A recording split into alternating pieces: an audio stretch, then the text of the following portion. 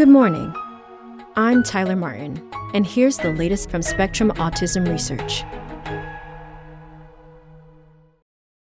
Evidence for remote autism assessments trickles in by Laura Dotaro. In March 2019, Zachary Warren launched a clinical trial of a virtual tool to diagnose autism in toddlers. He had hoped to find out whether it could improve access to autism services for families who live in rural Tennessee and West Virginia, hours away from his Nashville clinic at Vanderbilt University. A year later, the coronavirus pandemic shut down in-person assessments for everyone, and his work took on new significance. When Warren started his trial, few rigorous data existed on the efficacy of diagnosing autism through a computer screen. Now, more than 3 years later, those data are surfacing and a positive picture may be emerging, not only for Warren's tool, but for other strategies as well. There's a sizable percentage of young children on the spectrum where we are going to be able to accurately confirm the presence of autism profiles based on telehealth visits, says Warren, Director of Autism Research at Vanderbilt. There's no doubt that that is the case. But he and others say it remains unclear which tools work best and for whom, and some providers remain unconvinced. Meanwhile, the ability to gather more data on telehealth's efficacy may be vanishing fast. At the start of the pandemic, the Federal Centers for Medicare and Medicaid Services added some psychological evaluations to its list of approved telehealth services, a list that guides payment decisions by many state Medicaid programs and private insurance policies, says Stephen Gillespie, Senior Director of Health and Healthcare Financing at the American Psychological Association, which is advocating for expanded access to telehealth. But that provision, which made remote healthcare mainstream, is set to expire at the end of 2023. Other than those of us who are starting trials for this, it will be easy for telehealth to just get forgotten, says Catherine Stavropoulos, Assistant Professor of Special Education at the University of California, Riverside. That's important to try to avoid if we can. It's not as though the issue of access is gone because COVID is over. Stavropoulos, Warren, and others are pushing ahead to integrate virtual measures into the Autism Assessment Toolkit, predicting it will deliver such benefits as shorter wait lists and fewer diagnostic barriers.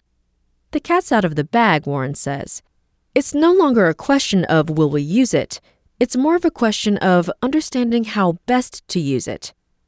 Once the pandemic exceptions expire, Medicare will reimburse virtual visits at a lower rate than in-person ones, and other insurers will likely follow suit, says Gillespie.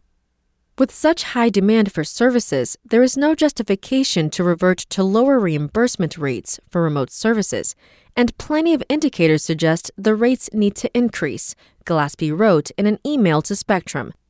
We see access to telehealth and reimbursement for telehealth at the same rates as in-person services as health equity issues. More data could help bolster that argument, says Elizabeth Kryzak, a psychologist at Nationwide Children's Hospital in Westerville, Ohio. Warren's trial, which evaluates a tool he developed called the Tele-ASD PEDS, or TAP, directly compared in-person and remote assessments of the same 73 children. After the two evaluations, 68 children, 61 with autism, 7 without, had the same diagnosis from both. 4 received a diagnosis in person but not virtually, and 1 diagnosed virtually was ruled out in person, for an agreement of 93% according to unpublished results presented in May at the 2022 meeting of the International Society for Autism Research, INSAR. Similar results turned up in a February review of 10 studies of telehealth diagnosis for autism, 8 of which compared some version of remote assessment with in-person evaluations. The accuracy ranged between 80 and 91% across 8 studies, many conducted prior to the pandemic. Additional rigorous, randomized controlled trials are needed to get a better understanding of the nuances of virtual assessments, says Stavropoulos, who led the review and is in the midst of a comparative study like Warren's. We're now trying to empirically study this in a systematic, randomized way, which of course we couldn't do over the pandemic, Stavropoulos says. We have realized how critical it is to actually get a solid evidence base. That base might help to convince providers who are polarized, according to a 2020 survey. Almost 2/3 reported being quite a bit confident with remote assessments, but one respondent said the assessments have no validity, and others called the practice nonsensical or unethical. The skeptics reported pitfalls such as having difficulty gauging eye contact and body language, trouble building rapport, and an inability to observe sensory or communication difficulties. Regardless, it's likely that virtual assessments will ultimately remain part of a multi-pronged approach to diagnosis.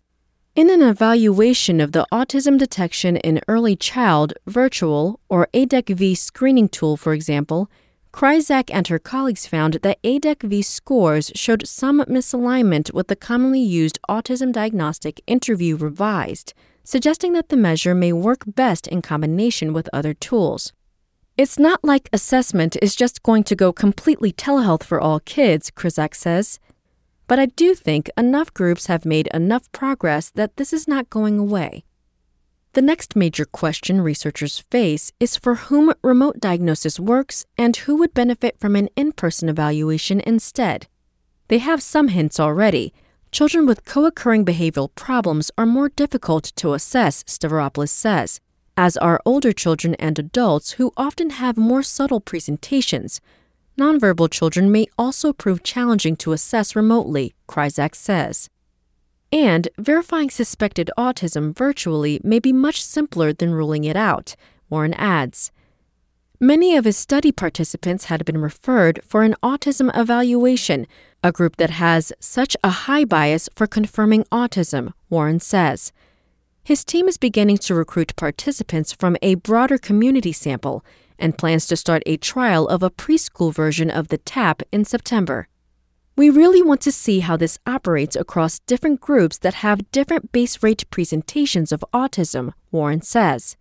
Yet another and particularly thorny question to address is whether telehealth increases accessibility to diagnosis and services as predicted. Only 2 of the 10 studies in Stavropoulos' review reported data on their participants' socioeconomic status, and none described whether participants came from rural, urban, or suburban areas. Just one study to date has directly compared access to diagnosis since the shift to telehealth among different socioeconomic groups. Across more than 14,000 visits, access improved for rural families in the United States after March 2020, but worsened for Hispanic and non-English speaking families, according to unpublished data presented in May at INSAR. Access also improved for families in neighborhoods with the lowest Childhood Opportunity Index scores, a measure of resources for children in U.S. cities, though those children are more likely than those in other neighborhoods to receive a diagnosis other than autism, the study found. Anecdotally, at least, Spanish-speaking families in particular seem to prefer in-person visits, says the study's lead investigator, Michelle Villalobos, associate professor of pediatrics at the University of Utah in Salt Lake City. But the pandemic complicates the findings. Many marginalized communities were particularly hard hit by the crisis, a factor that may have influenced their ability to seek health care and skewed data on their perceptions of telehealth. How much of it will be accounted for by the pandemic is still something we need to understand before we say it's something related to telehealth specifically. More evidence could help ensure that any person or family would be able to access autism services regardless of socioeconomic status, Stavropoulos says. I feel strongly about any research we can do to make stuff closer to that ideal, she says, and I think telehealth can do that. That's all for today. Check back on Friday for more content from Spectrum Autism Research, or go to spectrumnews.org.